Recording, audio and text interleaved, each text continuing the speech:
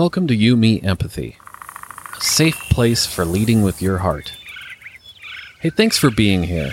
You, Me, Empathy is the official podcast of the Feely Human Collective, a collaborative mental health community designed to empower each of us to grow our capacity for empathy, vulnerability, and emotional wayfinding.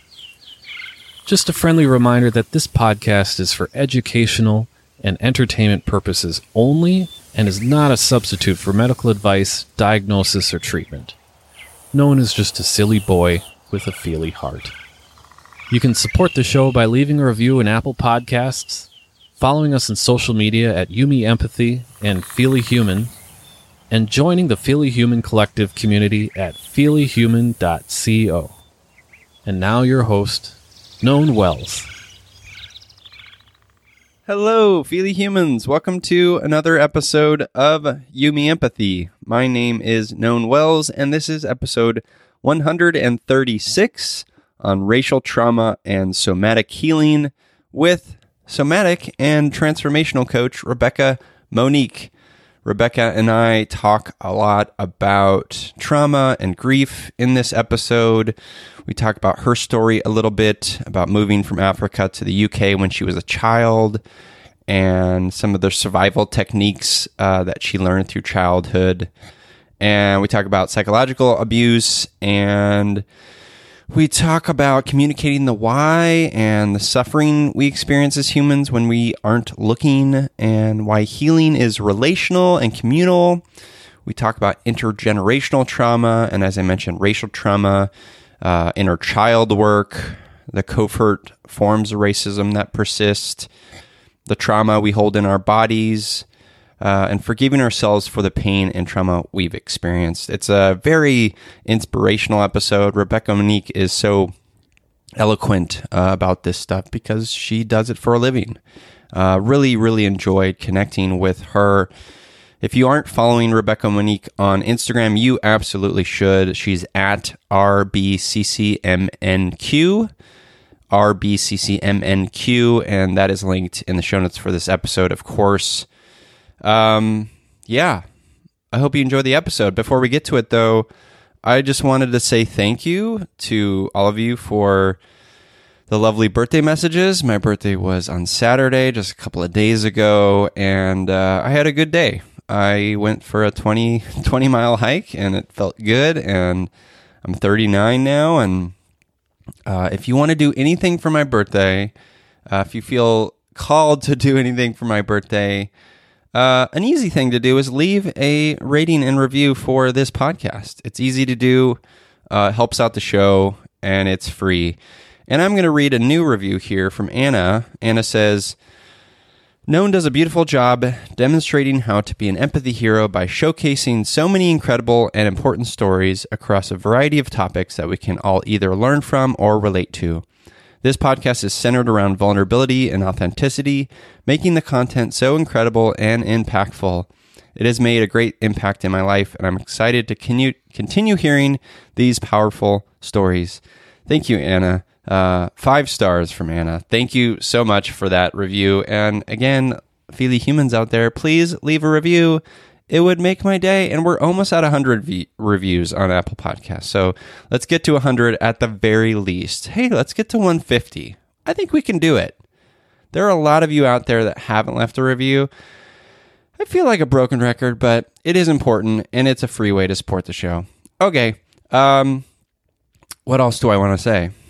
I guess I just want to say also thank you to all of you for sort of, being a part of this weird physical health journey I'm experiencing. I've been sharing that I had an MRI recently this past week and an EEG, and there's maybe something going on in my brain, and I may hear this week if there's something going on there. So I've been nervous about it, but I've been sharing openly, and I hope that's been okay. It seems like you guys think it's okay, but I sometimes worry that I'm sharing too much, and you guys will get sick of me. But the reality is, like, I share because it helps me, but I want to be a role model. I want to sort of model vulnerability and not for sympathy, but to show that vulnerability can be this connecting, healing force. So that's what it's about. So thank you for seeing that, and for being here, and for listening to this podcast, and for following Rebecca Monique on Instagram, and checking her out and listening to this episode and connecting. And thank you. Let's get to the episode. This is episode 136, Racial Trauma and Somatic Healing, with Rebecca Monique.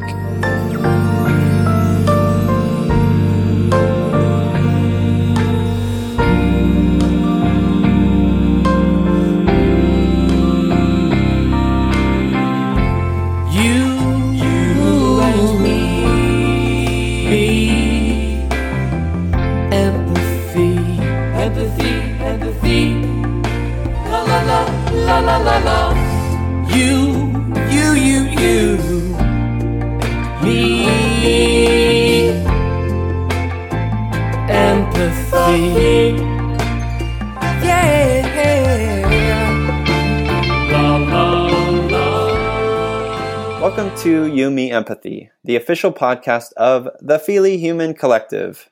On this show, we explore the struggles, the triumphs, the brights and the darks we face as humans, trying to get by on this wondrous and overwhelming pale blue dot.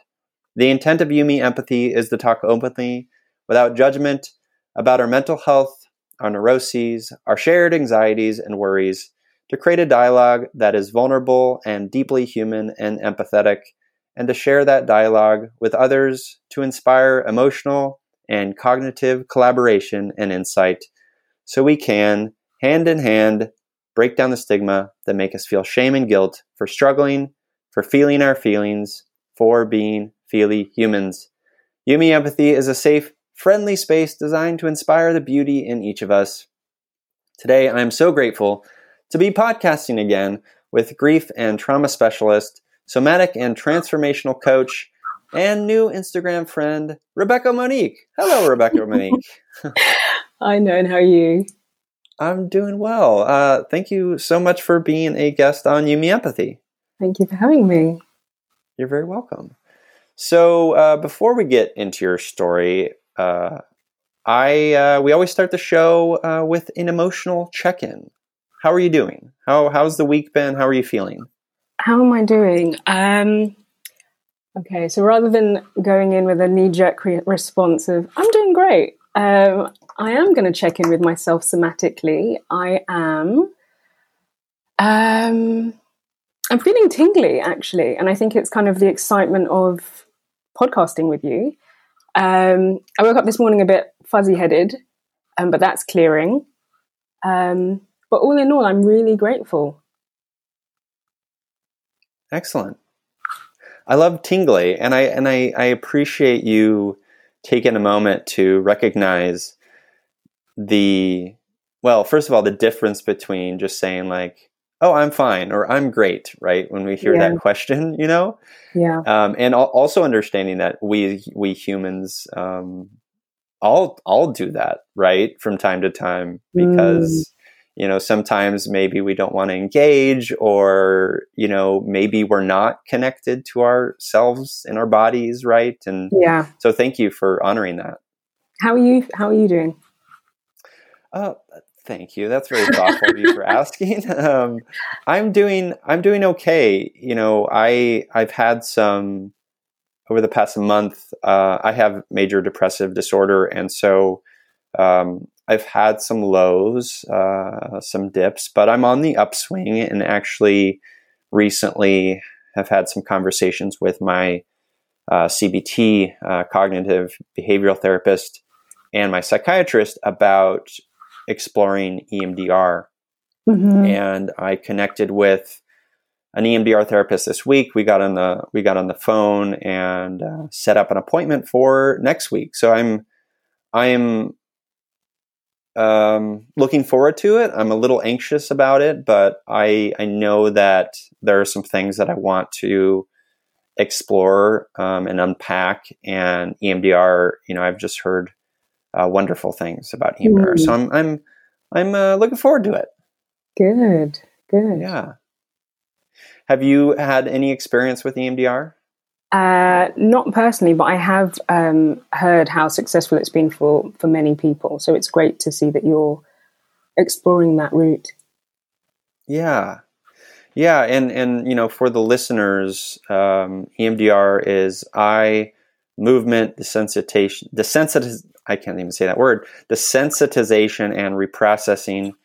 And the goal of it, and I think its roots are in like PTSD and exploring sort of traumas, but the way that it tends to work, generally speaking, is it allows you to, if you're triggered by a certain traumatic memory, and you know, when you are triggered, you go back to that memory, and you can't sort of like unshake it. And the idea about EMDR is it allows you to reintegrate those traumatic memories. So next time you maybe, you know, think about it, you're not as triggered, and you have the tools to kind of move through it in a maybe patient or mindful way. And so for me specifically, I have this entrenched belief that I don't deserve love or good things or joy or attention, and it sort of informs all that I do. And so that's why I'm going to EMDR, is trying to kind of unpack specifically where those came from and to develop the tools to combat them, because they're false beliefs, you know? Yeah. Thank you so much for being so open and vulnerable about that, because I think with, you know, moving forward with a lot of things, it's the first step is acknowledging what's happening. And then you're kind of able to then seek help, or to, you know, once you've kind of identified, you know, these are the things that are blocking me, only then can you kind of develop the courage to reach out for help. Mm-hmm. And yeah, very well said. Figure out what the options are that suit you, because, you know, not all options are suitable for everyone. You know, EMDR might not be suitable for many people, but it is successful for loads of other people. Yeah, absolutely. And that's so well said.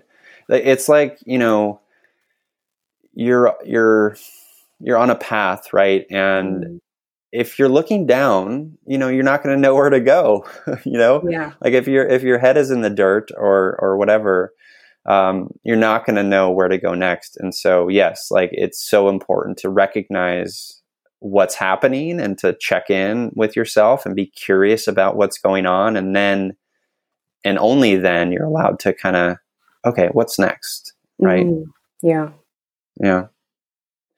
So, you know, you doing the work that you do, well, first of all, like, let's, before we get into that, I want to, and this is a question I like to ask my guests, is really to unpack, like, before we get into what you do currently, is to like kind of delve into like who you are as a person and where you came from. Like, so if you could sort of share a seminal moment or two, you know, in your lifetime, whether it's from childhood or young adulthood, you know, a moment or two or three, however many you want to share, that really kind of speak to who you are today, that, you know, when you look back at your life and you're like, that was a moment in time that really stood out as being sort of integral to like developing the sort of framework of who I am now, or speaks to like, you know, the path that led to where you are now.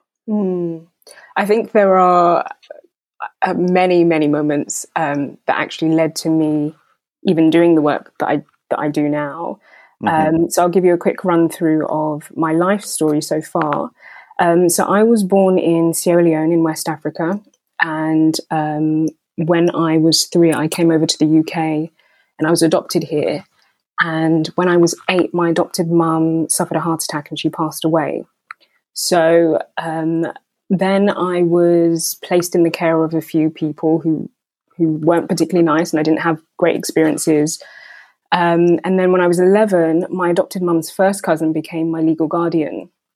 But very early on, I realized, or it was very clear, that she had psychological problems. And I went through a hell of a lot of psychological and physical abuse in her care.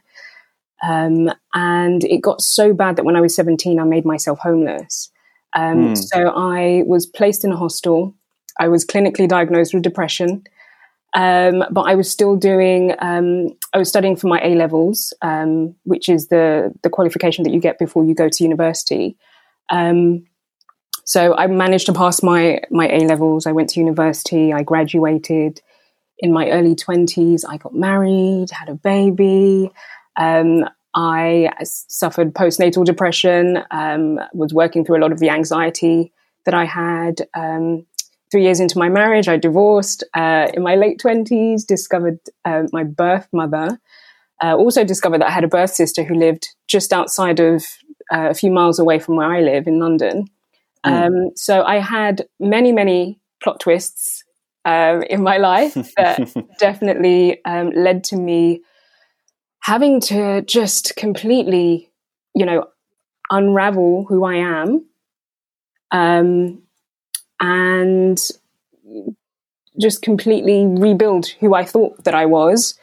And yeah, it was I knew that my life had not been in vain, all the things I had been through. I'm currently writing my autobiography. There's a lot to fill. So yeah, it's been a huge journey, but I wanted my story to be something that gave inspiration and hope to others, because I could have gone down so many different paths at so many different points. Right. But, I think really kind of understanding that we do really have everything that we need within ourselves to thrive, despite the barriers that we might face, despite the challenges. I knew that my life meant something more than all of the grief and the trauma and the tragedies that I had been through, and that kind of led me to being a coach. So yeah, that's me in a nutshell. Well, in that nutshell, there's so much to unpack. That's quite a full nutshell. I'm struck by the mindset that you have, which is, recognizing that that within us, and I believe this too, within us, that we have the capacity to sort of get through whatever we need to get through, and to find the resilience that, as humans all, I think, innately can tap into. What can you tell me a little bit about those early experiences, and the experience, because you kind of glossed over, and not glossing over in a bad way, but you bullet pointed some pretty traumatic early life experiences that would render most people pretty pretty distraught and in a place of struggle, right? So can you talk through a little bit about your sort of those experiences, your reaction to losing your adopted mother at 8, what was going on in your mind? How did that feel? How did you cope with that stuff? Yeah. So, I mean, even from adoption, being separated from a birth parent, I think there are psychological effects that you're not even aware of from that alone, that separation and traveling from, a different country. And then when I lost my adopted mom, I was mute for 24 hours because the shock was just so intense that I lost my voice. I didn't even know, there was nothing that could really put into words how I was feeling. I didn't even know how I was feeling. And I think the thing with that is that there's the adults around you also don't know how to support you because they're also going through their grief. And you know, in that way, I felt quite abandoned. You know, when you lose a parent, especially so young, there are so many emotions that come up. You know, there's feelings of rejection and abandonment, and there's a huge level of shame, and even guilt to some extent. You know, so having to deal with that and not really have anyone to turn to talk to about that, the way that I protected myself or defended myself was to just internalize all of that. And I almost froze, you know, I froze in time. That 8-year-old me for so long was frozen, you know, and I suppose that was the way that I was able to preserve the rupturing emotions that were really going on under the surface. So it was really tough. And then I suppose going through, you know, again, moving from different homes, you're, you know, trying to find your place in the world. That's incredibly destabilizing. And, you know, going through psychological abuse, because that's the kind of abuse that you don't see, you don't even know it's happening. And when you're so young, you know, when your brain is still developing, these are things that can have huge neurological effects on you later on in life. And you don't even realize that, you know, these things, sometimes they don't show up immediately. They show up decades later. You know, and they inform how we relate to others and you know, our attachment styles and the relationships that we have with different people, not just romantic relationships, but work relationships and friendships. It was, and you know, of course, making myself homeless, that again was really destabilizing, as empowering as it was, because I was finally out of an environment that was so, that I felt so caged in. It was liberating, but it was also a huge shock to the system because, you know, I was out in the big bad world on my own, and, you know, clinically diagnosed with depression. And I was, you know, it felt like trying to pull myself out of this hole that I just couldn't get out of.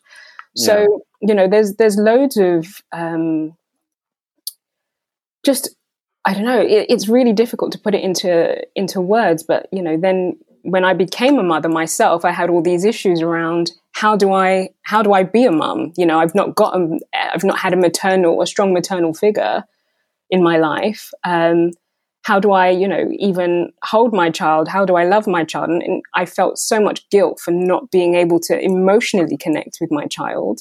And I didn't realize at the time, you know, all of this stuff was, you know, it was my own trauma response. There wasn't anything wrong with me. I wasn't, you know, someone who wasn't able to be warm or I just couldn't access my emotions. And that was my, you know, my body's way of preserving me, that, you know, for so many years. So, yeah. Yeah. No, that, thank you for sharing that. And that makes so much sense. I hear again and again, and it was certainly the case for me, you know, early, you know, some traumatic experiences or early pains and stuff. And I, you know, my response was to shut down and to guard myself as the survival mechanism. Right. And then that becomes, you know, that thing, you know, as you described, you know, it's a thing that helps you get through the thing, the trauma or the pain or whatever.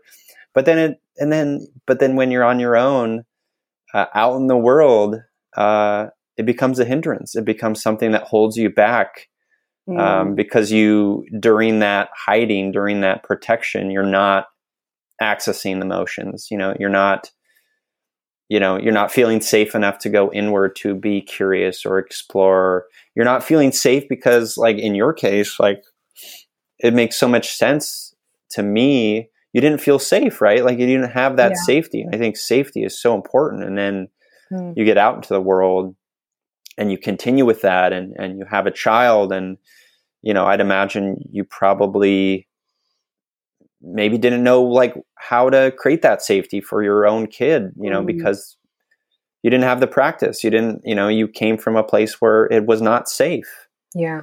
And I think that all of these experiences are, I don't know, there's a huge level of shame that come with these experiences. And this shame silences us, you know, like when we think about shame, it kind of takes these two camps. Like, we've got the the innate shame, which is really healthy. That's the very normal kind of shame. That's what helps us keeps us humble and keeps our moral compass on check. And then there's a toxic shame, which is what we typically tend to experience. So that's where we, kind of disown ourselves. And that's the shame that cuts so deep to the bone, right? That's what keeps us guarded, because we then start to think that there is something inherently wrong with us.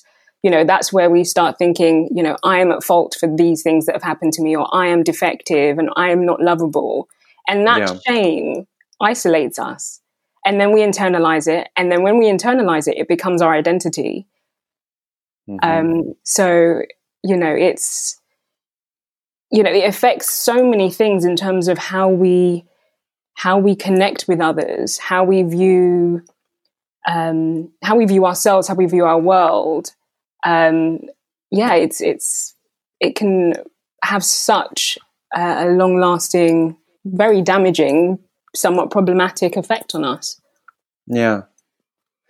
How, you mentioned these early life experiences of yours reflecting upon or impacting relationships. Can you talk about some of that?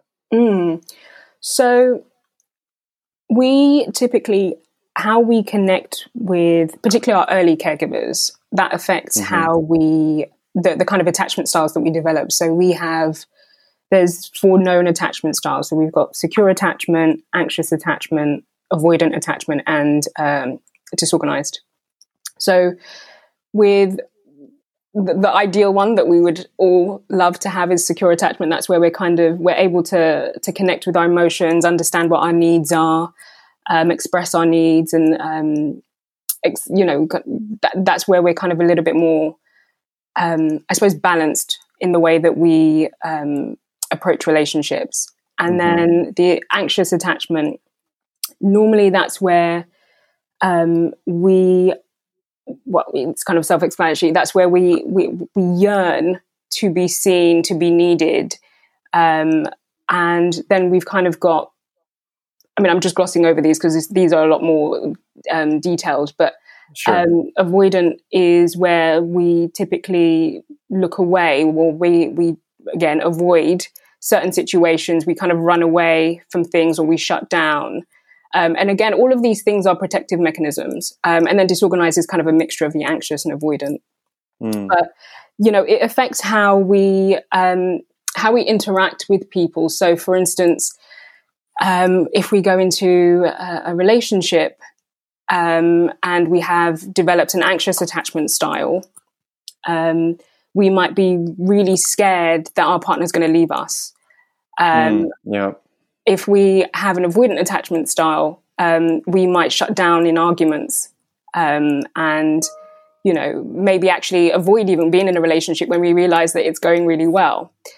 And then disorganized is we see them typically as people who play hot and cold in relationships. 1 minute they're very into you, and then the next minute they're not. So you can kind of see, especially if you're paired with someone who, if you've got someone who's anxious and you're in a relationship if you're anxious and you're in a relationship with someone who's avoidant, you can immediately see how disastrous that could play out. All of these things, if we're not aware that, this is how these are responses to how we learn to relate to individuals early on in our developmental years, we sometimes think that there's something wrong with us. We wonder why we tend to attract certain people, why we respond in certain ways in relationships. And what attachment style were you in your relationship with your ex-husband? It's really interesting because attachment styles aren't static. So they could change over time. And they can change depending on the type of relationships that you have. So, you might have you might be avoidant at home and quite anxious at work. The type of relationship that I had, I think I was probably avoidant. But I could definitely see times that I was anxious. So yeah, it's difficult to say. I think the situations, I think I started out in my marriage as anxious, and then I became avoidant over time. Yeah. Why do you think you became avoidant? I think my defense mechanisms were kicking in place because from early on, you know, the kind of me, myself, and I mentality of, okay, I'm not going to, you know, be affected by what's going on in our relationship. I'm going to protect myself and pretend I don't care. So yeah, I think that's what happened when I started to realize, okay, certain things are not quite how I imagined that they'd be. Yeah. There's so much, you know, listening to you talk and share so eloquently about this stuff. I'm reminded of just how much suffering we humans experience when we're not open-hearted, right? Like when we're not, and we talked about it earlier, when we're not willing to look and sort of have the fortitude and curiosity to just look and be curious. Like we can bypass or at least lessen so much suffering by doing that. I think you made a good point though. Yeah, you made a good point earlier about the conditions that need to be in place in order for us to even do that. Like we need to feel safe. We need to feel trust for the people that we're, you know, surrounded by, or the people that we confide in. So when people share their stories with me, I mean, I feel so incredibly privileged, so honored that they're sharing those parts of themselves with me, you know, because they're entrusting me to hold that space for them. To hold their grieving heart really delicately, so tenderly, because, you know, the vulnerability that takes and the courage that it takes, and, you know, being able to feel like you're in attunement with someone who is giving you that space of loving presence, to be seen and to be heard and acknowledged, to be validated, to be understood, that is the catalyst for healing. And that's the space, the environment that needs to be cultivated in order for us to even, you know, feel that we can step into that very uncomfortable, challenging place, because we're so used to our defense mechanisms and our protective mechanisms. That's what's familiar to us. So anything other than that is going to feel kind of scary. Yep. Yeah, well said. How did you coming from a place where it didn't always feel safe, right? You know, how did you cultivate that safety for yourself personally? I think I developed so many practices.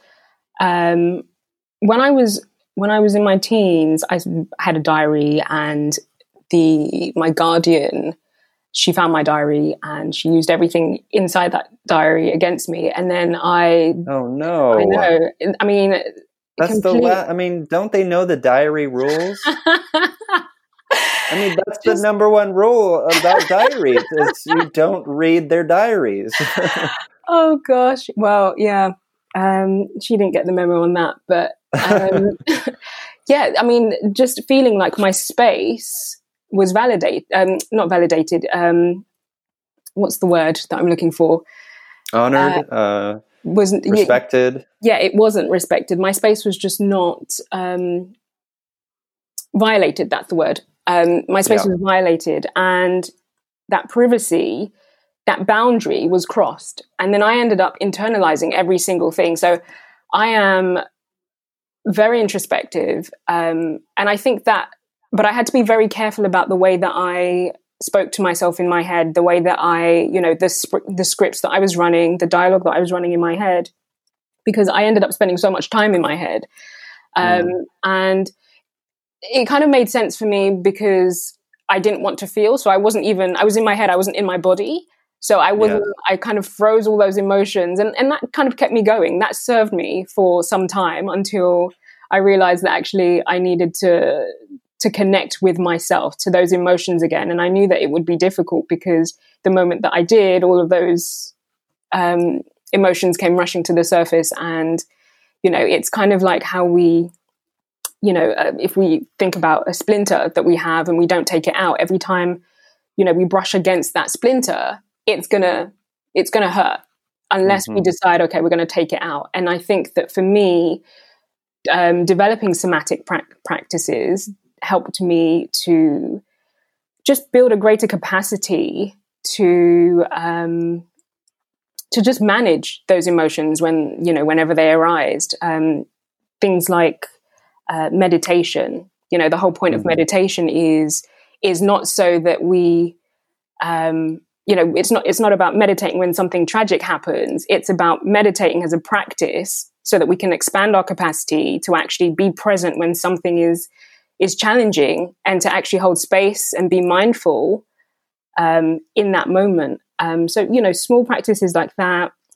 And I mean, I only started going to therapy in my 30s. So, I mean, I kind of felt like, why did I take so long to to even go to therapy? And the really interesting thing is that my early therapists were all men. And that was, I didn't realize that was actually because I had been wounded by women in my life. So I'd automatically chosen men as my therapists.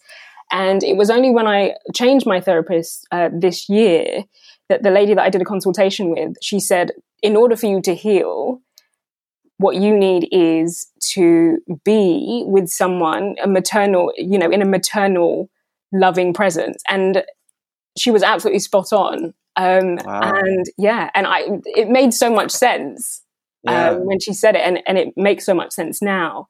But these are the small things that, you know, this is why as much as I am introspective and I journal daily, there's only so much of that I can do on my own. Healing is relational.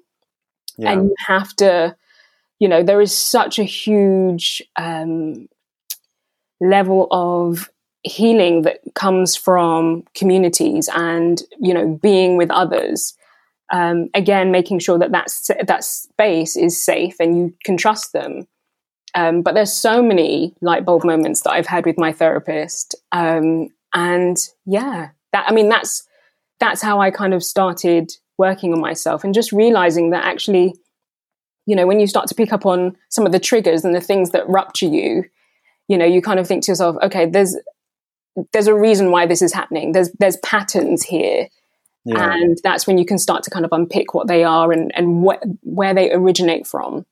And that in itself is really liberating, because you're like, okay, it's not me. This is a thing that happened to me that, you know, my body tried to create a way of surviving and protecting me.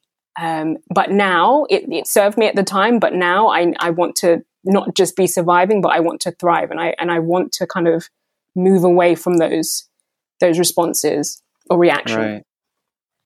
It's like, it's such a hard thing though. Like I hear you say that, and intellectually you're 100% correct, right? It's somatically, or the body piece of it, or the deep emotional piece of it, is a much harder task. Yeah. You know, and it's a task that I struggle with at times. Like, you know, like what I said before, like I intellectually understand that, okay, these false beliefs that I have, these stories these scripts I've been telling myself my whole life.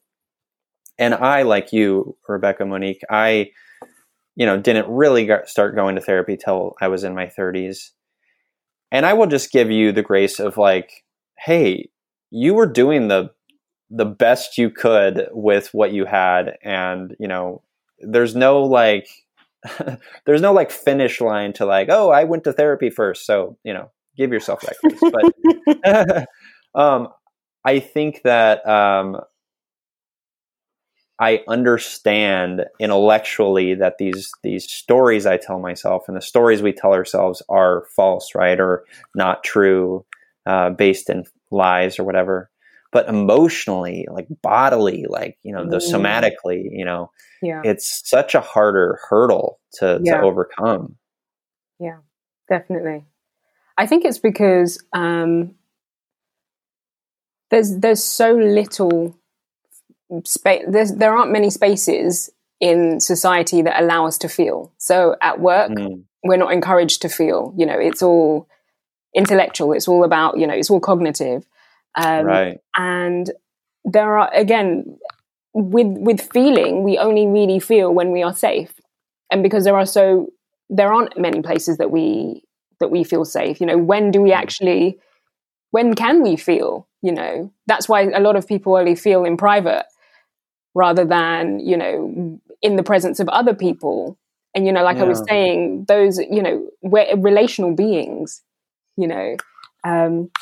but yeah, I mean, feeling into the body is tricky because sometimes, I mean, we don't even know where to start. We have a feeling that we don't like and we brush it away, we push it down, rather than stopping, realizing, okay, there's something here. Where am I feeling this? What is this that I'm feeling? What's the sensation? How can I describe it? And stay with it and actually follow that sensation, or track it, see how it develops, kind of explore, with curiosity, what is my relationship with this emotion, even if it's really challenging and difficult. And then not feeling like you have to stay with that difficult emotion. It's not, yes, it's good to explore it, but you don't always have to stay, or overstay with that difficult emotion. We can kind of say, okay, I'll be back. And, now we're kind of pals, and I can recognize when it pops up. But again, with emotions, when we think about it, we can, when people do inner child work, that's connected to our emotions. That's our feeling self, right? So our inner child is that person at many different points in our childhood, that froze, that child that was frozen in time, that didn't have needs met, and we don't connect with that person because, again, we've pushed them to the side. We don't even know what triggers them. But if we, kind of sit with that child and speak lovingly to that child, we can find out a lot about what happened, how they feel, what makes them feel happy, what makes them feel scared. What does your inner child want to say, right? Yeah. So, because our inner child is our emotional self. Mm-hmm. So, yeah. How do, I hear you say that, and I also think about folks, or, I'll just speak for myself, who has, and I think you commented on it before, has a connection to my sort of like past self, or past experiences, and has an understanding. I feel in a way that I need to do some letting go, or allowing it to just be, or maybe it's finding the courage to give my past self more kindness, or what have you. But I feel like in some ways I'm too tied to it. It's almost like weighing me down, right? Mm-hmm. And I suspect that, it's a matter of just developing the right relationship with it, as opposed to, like it being this maybe like hard thing, but it's like part of my identity, right? And you don't want to shed that, and like, what will I be without that part of my identity, right? Like there's all that sort of anxiety wrapped up in that. And that's the thing that I'm working on. Have you experienced that with clients, like having those sorts of struggles? As in letting go of letting go of like the past self, letting go of like, or even just like you were talking about, like giving your inner child like kindness and stuff. Like it's like, how do you do that? Well, there's different inner child practices. So, for instance, our inner child is really connecting with our creative self. So it could be journaling. So there's a style of journaling to connect to your inner child where, for instance, you might have a question that you want to ask that inner child, and you might write with I think it's your left hand, which is the part of the brain that connects to kind of the more childlike creative parts. And then you might ask the question with your right hand, which is the more kind of analytical adult brain. And so you can kind of have a dialogue, an inner child dialogue, in that way, and see just what happens. It could be that you use arts and crafts to kind of let your inner child express what it wants to express. So there's loads of like different ways that we can connect to our inner child, but I think more often than not, it's whenever you feel an emotion, that you can kind of almost have a symbolic kind of conversation in your head with that child. What do you want to say? What are you feeling right now? What do you need right now? So those kinds of things. It's just kind of, it doesn't have to be. It can be non-intrusive ways that you connect to your inner child. Yeah, I love that. I recently I'm pals with Jen Pasteloff, and she did this writing workshop recently, and she was talking about like connecting to ourselves and having a more sort of just compassionate view and relationship with our own bodies. And the two things that she said that stuck out to me is telling yourself like over and over again, I love you, I'm listening. Right? I love you, I'm listening. I love that because and I need that because I feel at times, and you know this so well as in the work you do, I want to forget that all of the emotions and all of the mindfulness stuff, all the mind body, like there's no connection between mind and body. Like I want to forget that that's the case, and even though like I know, I hold such anxiety in my stomach, for example, like I have a stomach ache, and then I'm surprised, and it always like surprises me. And I need to remind myself that like these things are connected, our bodies are connected to our emotions. And I need to just have a compassionate, loving relationship with both those things. It's just a lot. It's like, it's overwhelming sometimes, Yeah, definitely. I think there's, and this is why it's so important. Well, one of the things that you said around, I love you, I'm listening. That's so wonderful because it anchors you into the present time. Like you are giving yourself space to just be. And that kind of, when someone says I'm listening, and when they really are listening, actively listening, they're not rushing you. And that's the same as being present. You don't have to rush anything. It's not about striving. It's just about allowing and just letting things flow. So if there's a bit of silence, let that silence be there. Right. Yeah. And I think, again, like what you were saying, how do you connect with your body? Like, how do you really anchor yourself into what's going on right now in ways that, by cultivating certain practices that, you don't have to make time for, but that are so simple and can be discreet and non-intrusive to your day. And I think grounding is one of the best practices to where you can really harness your senses, the sound, touch, taste, smell. Simple things like, what is nourishing for me within sight right now? So that could be flowers within your view, or plants, or, if you take a look at the colors in the room that you're in, what colors are catching your eye and, are particularly enriching for you. Or it could be, an item of clothing that you wear or jewelry that you like the feel of, how does it feel against your skin? What memories, good memories, does it kind of bring back to you that are nourishing? It could be simply pausing and shifting your attention to your feet. If you right now wiggle your toes in your socks or your slippers or your shoes, how does that feel? Like that's so grounding because you're just being so present. It could be, when you're drinking a hot beverage, how does the glass feel in your hand? How would you describe the shape of the mug? How would you describe the temperature?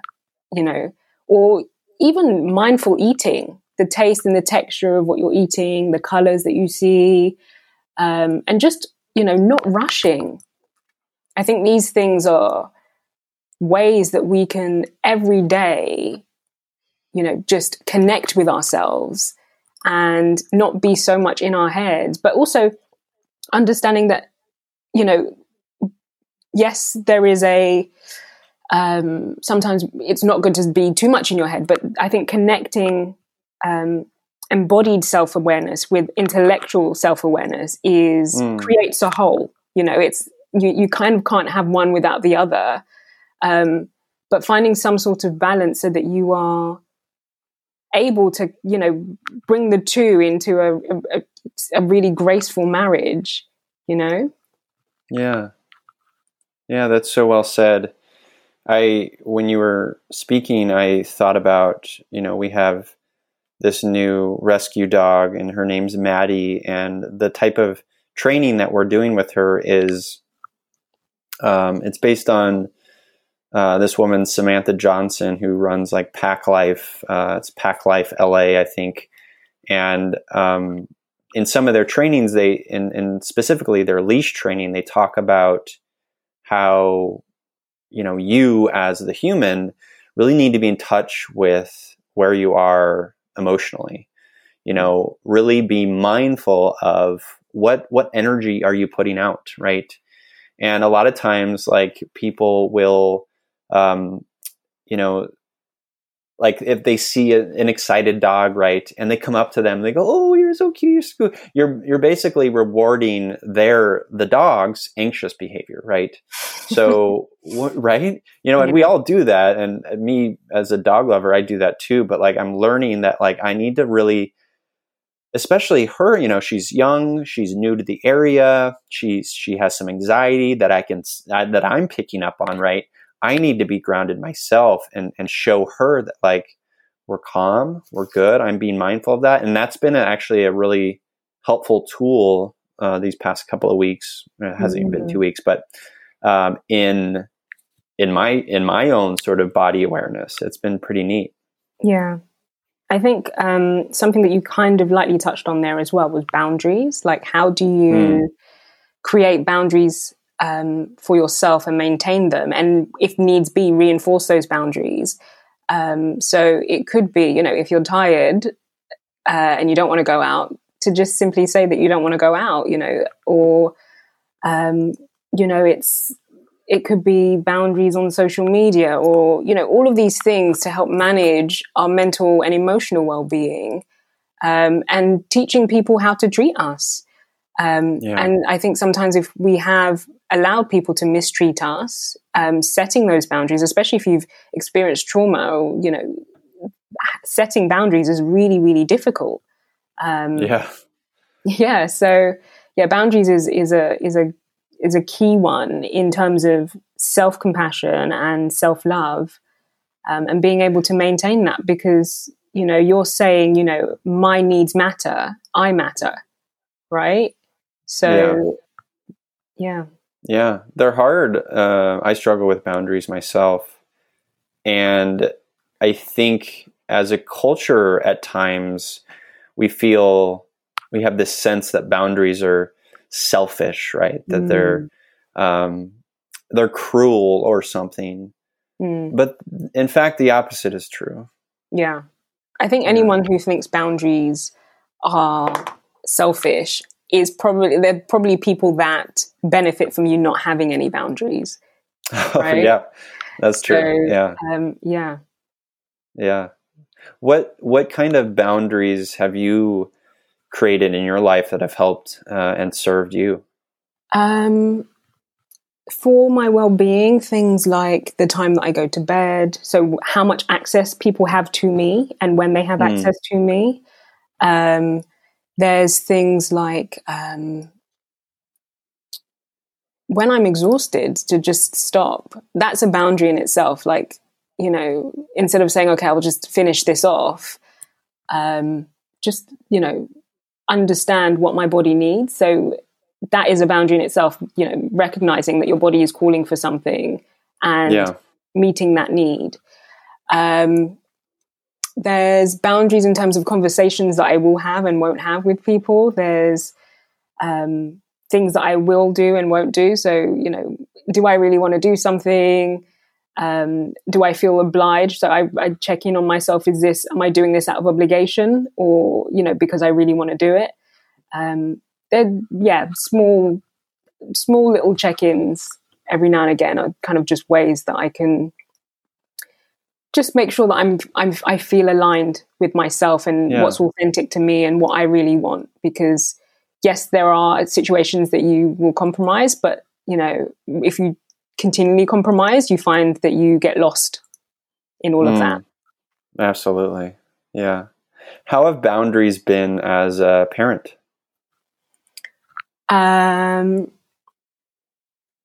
Really good. Like, I mean, what do you mean?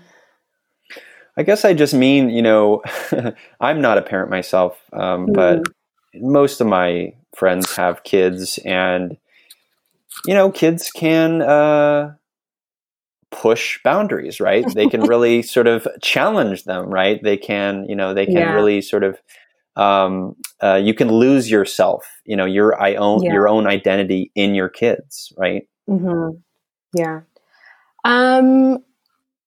My son is at the age where he's he's good at negotiating. So sometimes he can he can push some boundaries. But I think I like to give him choice and a lot of autonomy within certain restrictions. And I think that's where we are able to kind of compromise with things. So there doesn't feel like there's constant resistance with some boundaries that I set for him. And I think for me as well, I'm really, I just have very open conversations with him. Like when I'm tired, I say, you know, Mummy needs a bit of sleep right now, you know, or a nap. And he respects that. I think when you communicate certain things, you communicate the why. Children are quite understanding. But I think it's when you're not open in your communication and they don't know why things are happening, that's where they can kind of push. Yeah. That's so, I mean, communicate the why. I mean, that needs to be said again and again and again. Communicate the why. I love that. You know, because I think about, you know, let's see an example. I think I mentioned it before on this podcast, but when a parent says, you know, just because, right? Like when a kid asks why and they say, just because I'm the parent, right? Yeah. I don't think that's good, right? You're right. They're not communicating the why. Yeah. I think it's important to talk about impact with children as well, so they can start to understand cause and effect. And again, that kind of ties into the why with things. Because when you say because I'm the parent, or you know, just because you know, you're basically saying I'm an authority figure, and there isn't actually a reason. But because I'm older than you, because I'm your parent, it still doesn't allow them to. It doesn't give them the tools to be able to navigate the world and communicate with others when, you know, as they grow. And I think it just sends the wrong message in terms of authority and power. Rather than accountability and responsibility. Exactly. Yeah. Well said. So the work, you do a lot of work in trauma, right? And looking at trauma and helping people through trauma. You know, a term that I've heard again and again is this, it's called intergenerational trauma. Can you talk to me a little bit about what that is and how that, you know, how that surfaces today in real life? So it's the intergenerational trauma is basically trauma that has been passed down, not genetically, because that's epigenetic trauma. There's many traumas, but it's environmental traumas that have been passed down through the environments or the situations that you have been placed in. So, for instance, if, I don't know, your mother has had a traumatic event that has caused a huge amount of anxiety, that might then, certain behaviors that you are exposed to might then lead to you, I don't know, having some sort of addiction maybe in your life, because that's the way that you've learned to cope with certain things.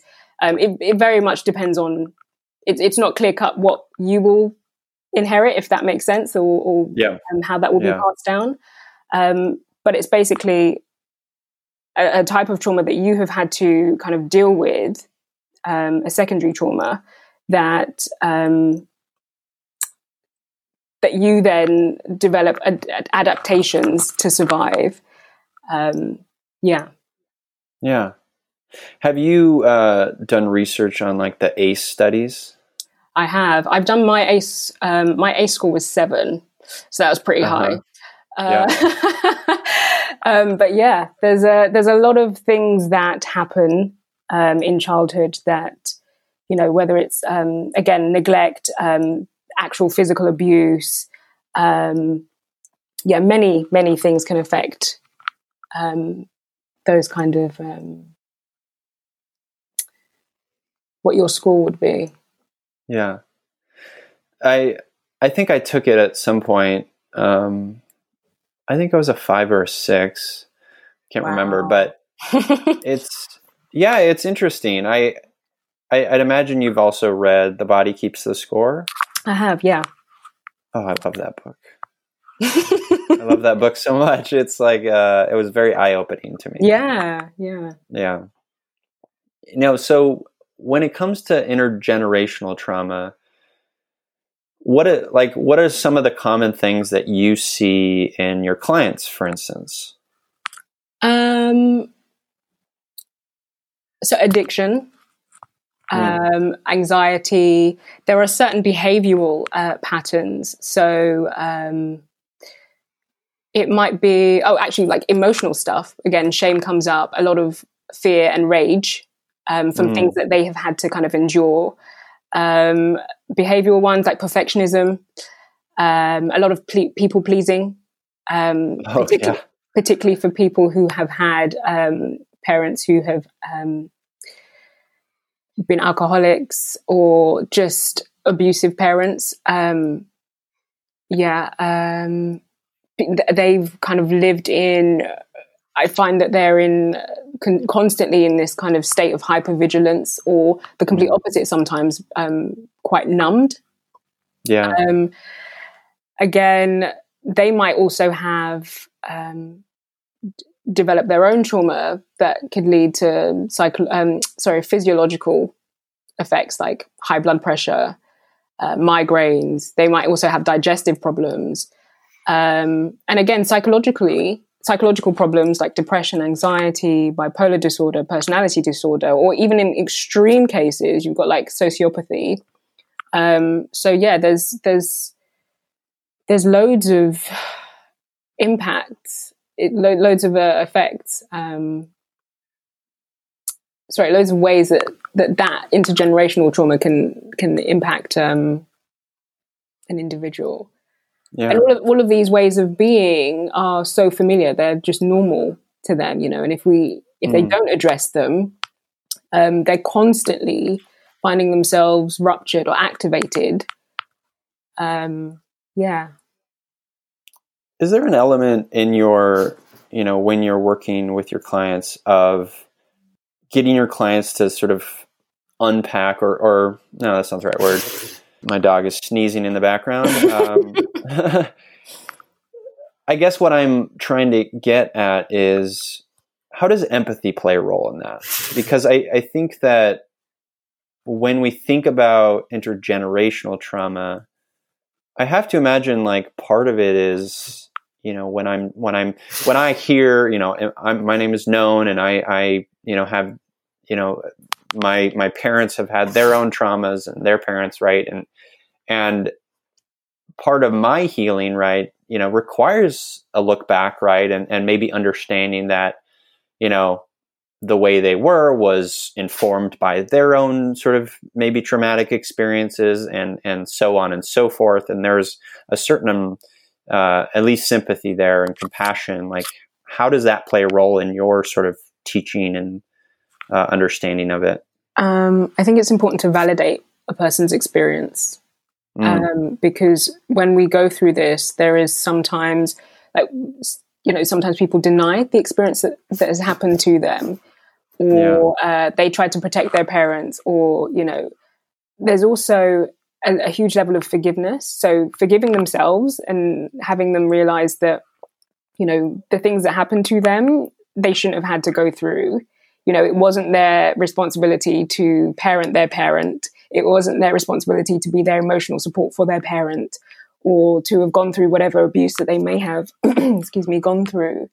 And again, like you said, to somehow find something within themselves to acknowledge that their parents were doing the best that they knew how to be. They were living how, the best that they knew how to.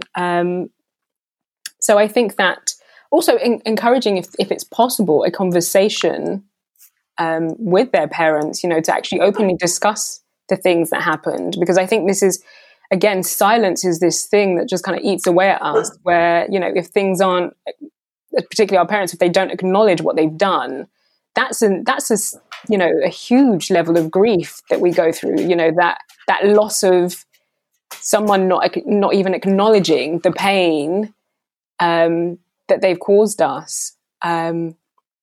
But yeah, a lot of the self-compassion and understanding, how are we talking to ourselves? What voice are we using? Is it really our voice that we're using when we're talking to ourselves, or is it the voice of our parent?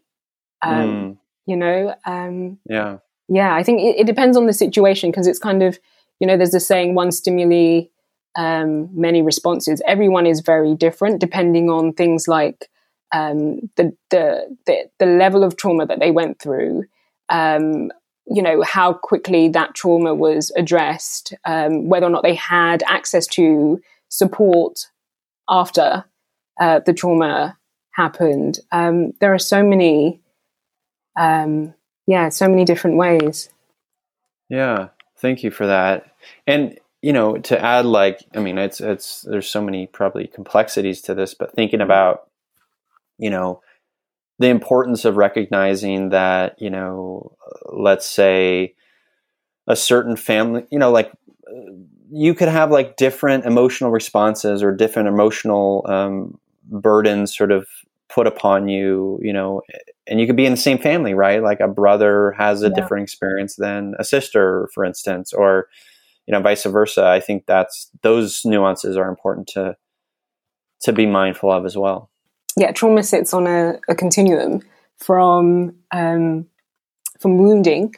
So that's the hurts that we experience, or the emotionally painful experiences that we go through, to the incredibly tragic physical attacks that we might experience.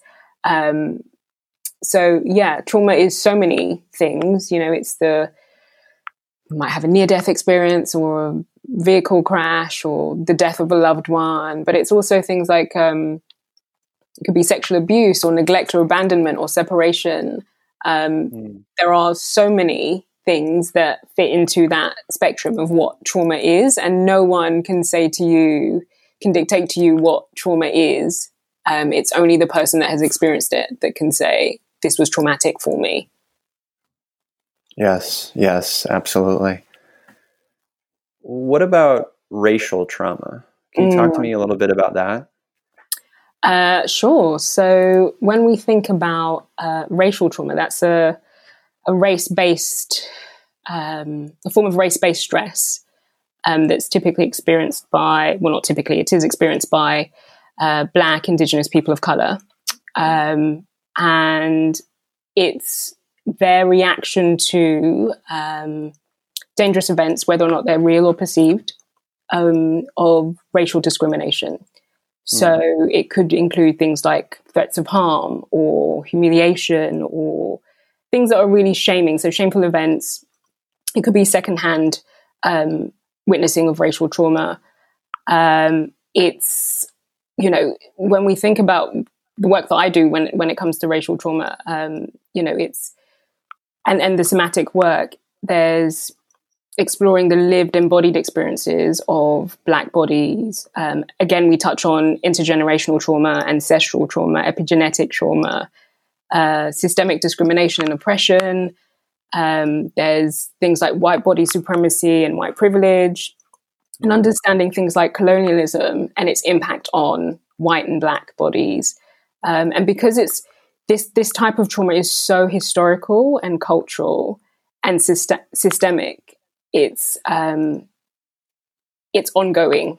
So, when we touched on safety, it's really difficult to heal when you are not safe, right? So it's like, how do we heal when society is and continues to be, continues to re-expose or re-traumatize, right? And it's also one of those traumas that's so unique because it's both on an individual and collective level. So when you do like somatic work with racial trauma and healing that, it requires a lot of, validating experiences, unlearning a lot of the kind of colonial systems of oppression, and fostering ways that we can settle our bodies and healing practices, again, in safe, very trusting spaces. I mean, this one is obviously present of mind for I'm sure for you and for me, considering what's going on in the world right now, all the protests and certainly the murdering of George Floyd, Ahmaud Arbery, Breonna Taylor, all these tragic, awful things happening in the world, and it's fucking awful, is what I'll say. And it makes me endlessly sad to know that you describe, we talk about safety, right, and needing that safety to heal, and the world that we live in. The world that I am complicit in as a white person is not safe for Black people, is not safe for Black, Indigenous people of color. And that is fucked up, plain and simple. And it needs to be remedied. And I mean, of course, that. Rebecca Monique, but I just, I don't know what else to say. Yeah, there's a lot of the somatic work isn't just for Black bodies. It's considered imperative as well for white bodies to heal their ancestral trauma because it's all connected. What is the how is the sort of cultural, social situation right now in the UK regarding kind of what's going on in the world right now? I think it's not, I mean, the racism experienced in Britain is more covert than it is in America. I mean, there's so many things around. I mean, even looking at the education system, there's huge amounts of history that have been the erasure of huge amounts of history from the curriculum that pretty much deny or don't take accountability for slavery in Britain. I think now is, people are starting to realize how, again, this is part of, again, not taking accountability, but because it's so covert here in the UK, I think there's an even greater call for it to kind of be stamped out, and for people to kind of to realize and to expose just how bad it is. Yeah. Because that's almost kind of the worst, you know, the one that, I mean, there's not one worse type of racism. Racism is abhorrent. But, you know, again, that kind of denial of denying, you know, Black people's experiences, that happens all the time. Yeah. Yeah. Yeah. I didn't articulate it how I wanted to, because I think, you know, I'm also very speechless when it comes to this. It's very, I think I have to kind of feel through it somatically. That is literally my response. My own protective mechanism is just like, I shut down as well. And I'm working through that as well. Yeah. Yeah, absolutely. You know, I kind of like to think of it, and this is the way I look at the world in general, but it's certainly the way I look at, you know, the practices of empathy and the practices of emotional intelligence and curiosity building. You know, it's really like when and I'll just speak for myself, when I'm looking at this racial trauma, like these covert and overt sort of forms of racism, and now, like, for the first time in my life, like truly like educating myself on the matter. Like, I have to be, just like I have to be in my emotional life, just like I have to be when it comes to my curiosity and sort of looking at the world. I have to be open, and I have to be willing to be uncomfortable, right? And willing to let go of ego, right? Yeah. And only doing so, like, I can have an open heart to learn and to educate myself and to find the compassion that I need to, right, enact change and do it, you know, as daily as I can, right? Otherwise, I just have blinders on, right? Yeah. Like, and living that way is, you can't go anywhere there.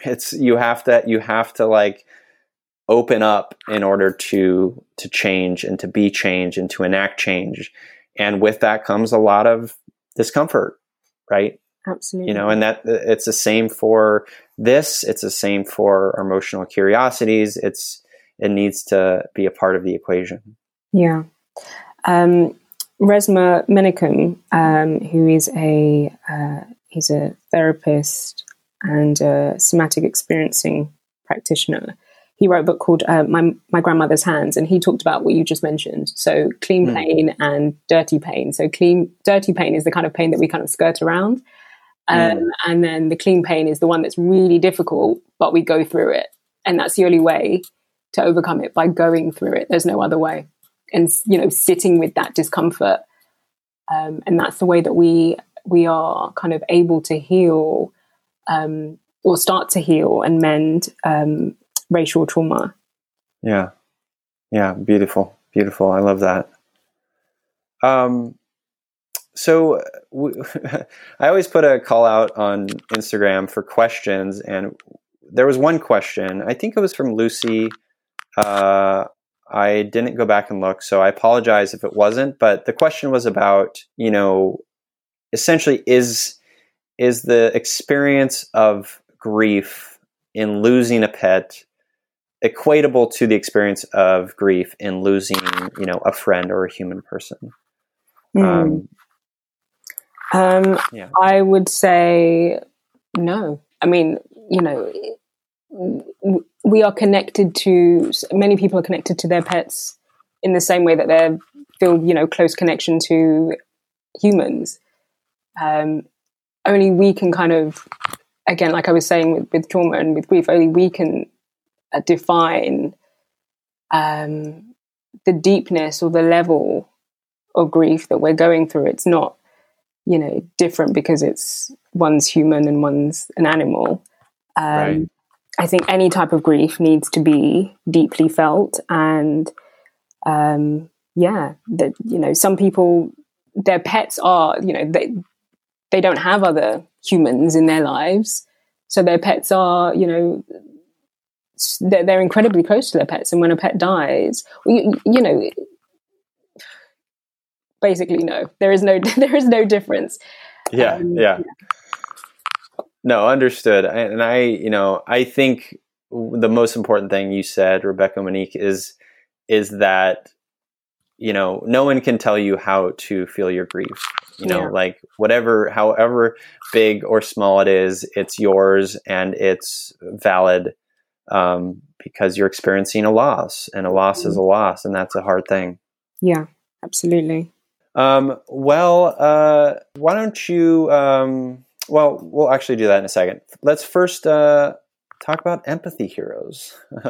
We always kind of start wrapping up the show talking about folks in our lives who are, just great empaths. They could be people we know personally. They could be even characters from a novel or a story or a movie we love. I will go first to give you a moment to think about your empathy hero. My empathy hero this week is the aforementioned new rescue puppers named Maddie Mardigan. Her name's Maddie, named after one of my favorite characters from the movie Willow, Mad Mardigan, played by Val Kilmer. I know it's very nerdy, but she's very sweet. I think, like I said before, animals are empathy machines, truly, and they have a way to, if you're open to it, connect you and ground you and allow you the space to be mindful of your own feelings and emotions and anxieties and stuff in the moment. And she's just so sweet and snuggly, and it's also in some ways a little bittersweet, because we also have a 13.5-year-old black Labrador who, is the love of my life, to be clear. And, we've been with him forever, since he was a puppy. And, in rescuing Maddie, it is a big difference. And it's also, it indicates this, transition and Scooby's, as much as I like to believe that Scooby will live another 13 and a half years, he will not, because that's not possible. And so it marks like sort of the slowing down of his life and the newness of of Maddie's life. And that's bittersweet in a way, but it's also beautiful and the circle of life. Right. So, Maddie is my empathy hero. Yeah. That's lovely. Thanks. How about you? I'm going to pick my son as my empathy hero, because, and of course I'm biased because I'm his mum, but he is, every single day he expresses and demonstrates compassion and consideration and interest and curiosity for people and, their feelings and their perceptions and where they're coming from and their decisions. And I think that level of emotional intelligence is really going to put him in good stead for building stronger, long-lasting relationships when he's older. He's my empathy hero. I love that. And, you've had an influence there, obviously, and I've had some influence, and I think that you've had some influence. Yeah. That's awesome. Thank you for sharing that. And what's your son's name? He is called Dre Aiden. So I also blessed him with a hyphenated name. I love it. Dre Aiden. That's beautiful. Thank you. Well, Rebecca Monique, where can people learn more about the work you're doing, connect with you online, all that stuff? I'm on Instagram, so I'm active on there. So my Instagram handle is RBCCMNQ. So that's my name, Rebecca Monique, but without the vowels. And then you can also visit my website, which is also rbccmnq.com. And actually, an interesting story about my brand and my logo being my name without the vowels. So it serves two purposes. One is to remind me of all the times that I have silenced myself or not given voice to the parts of me or my journey. And it also represents being able to find the answers in the stillness. So there's a composer that wrote that the beauty in music can be found in between the silences and the notes. So that's also what that represents for me. So, using the wherewithal, your internal resources to find the answers. That's so lovely. I love that. And I love I was checking out your website yesterday. I love the logo. The logo is fantastic. Thank you. Yeah. It's bright and colorful. It makes me happy. Well, listeners, all of those links to Rebecca Monique's Instagram and website will be linked in the show notes for this episode. Rebecca Monique, thank you so much for being a part of this. Thank you so much for having me, Nan. You're very welcome. And to you listeners, as I always say, I'm here, you're here, we're here together on this wayward, overwhelming, awe-inspiring pale blue dot. We have each other. It's you, me, empathy.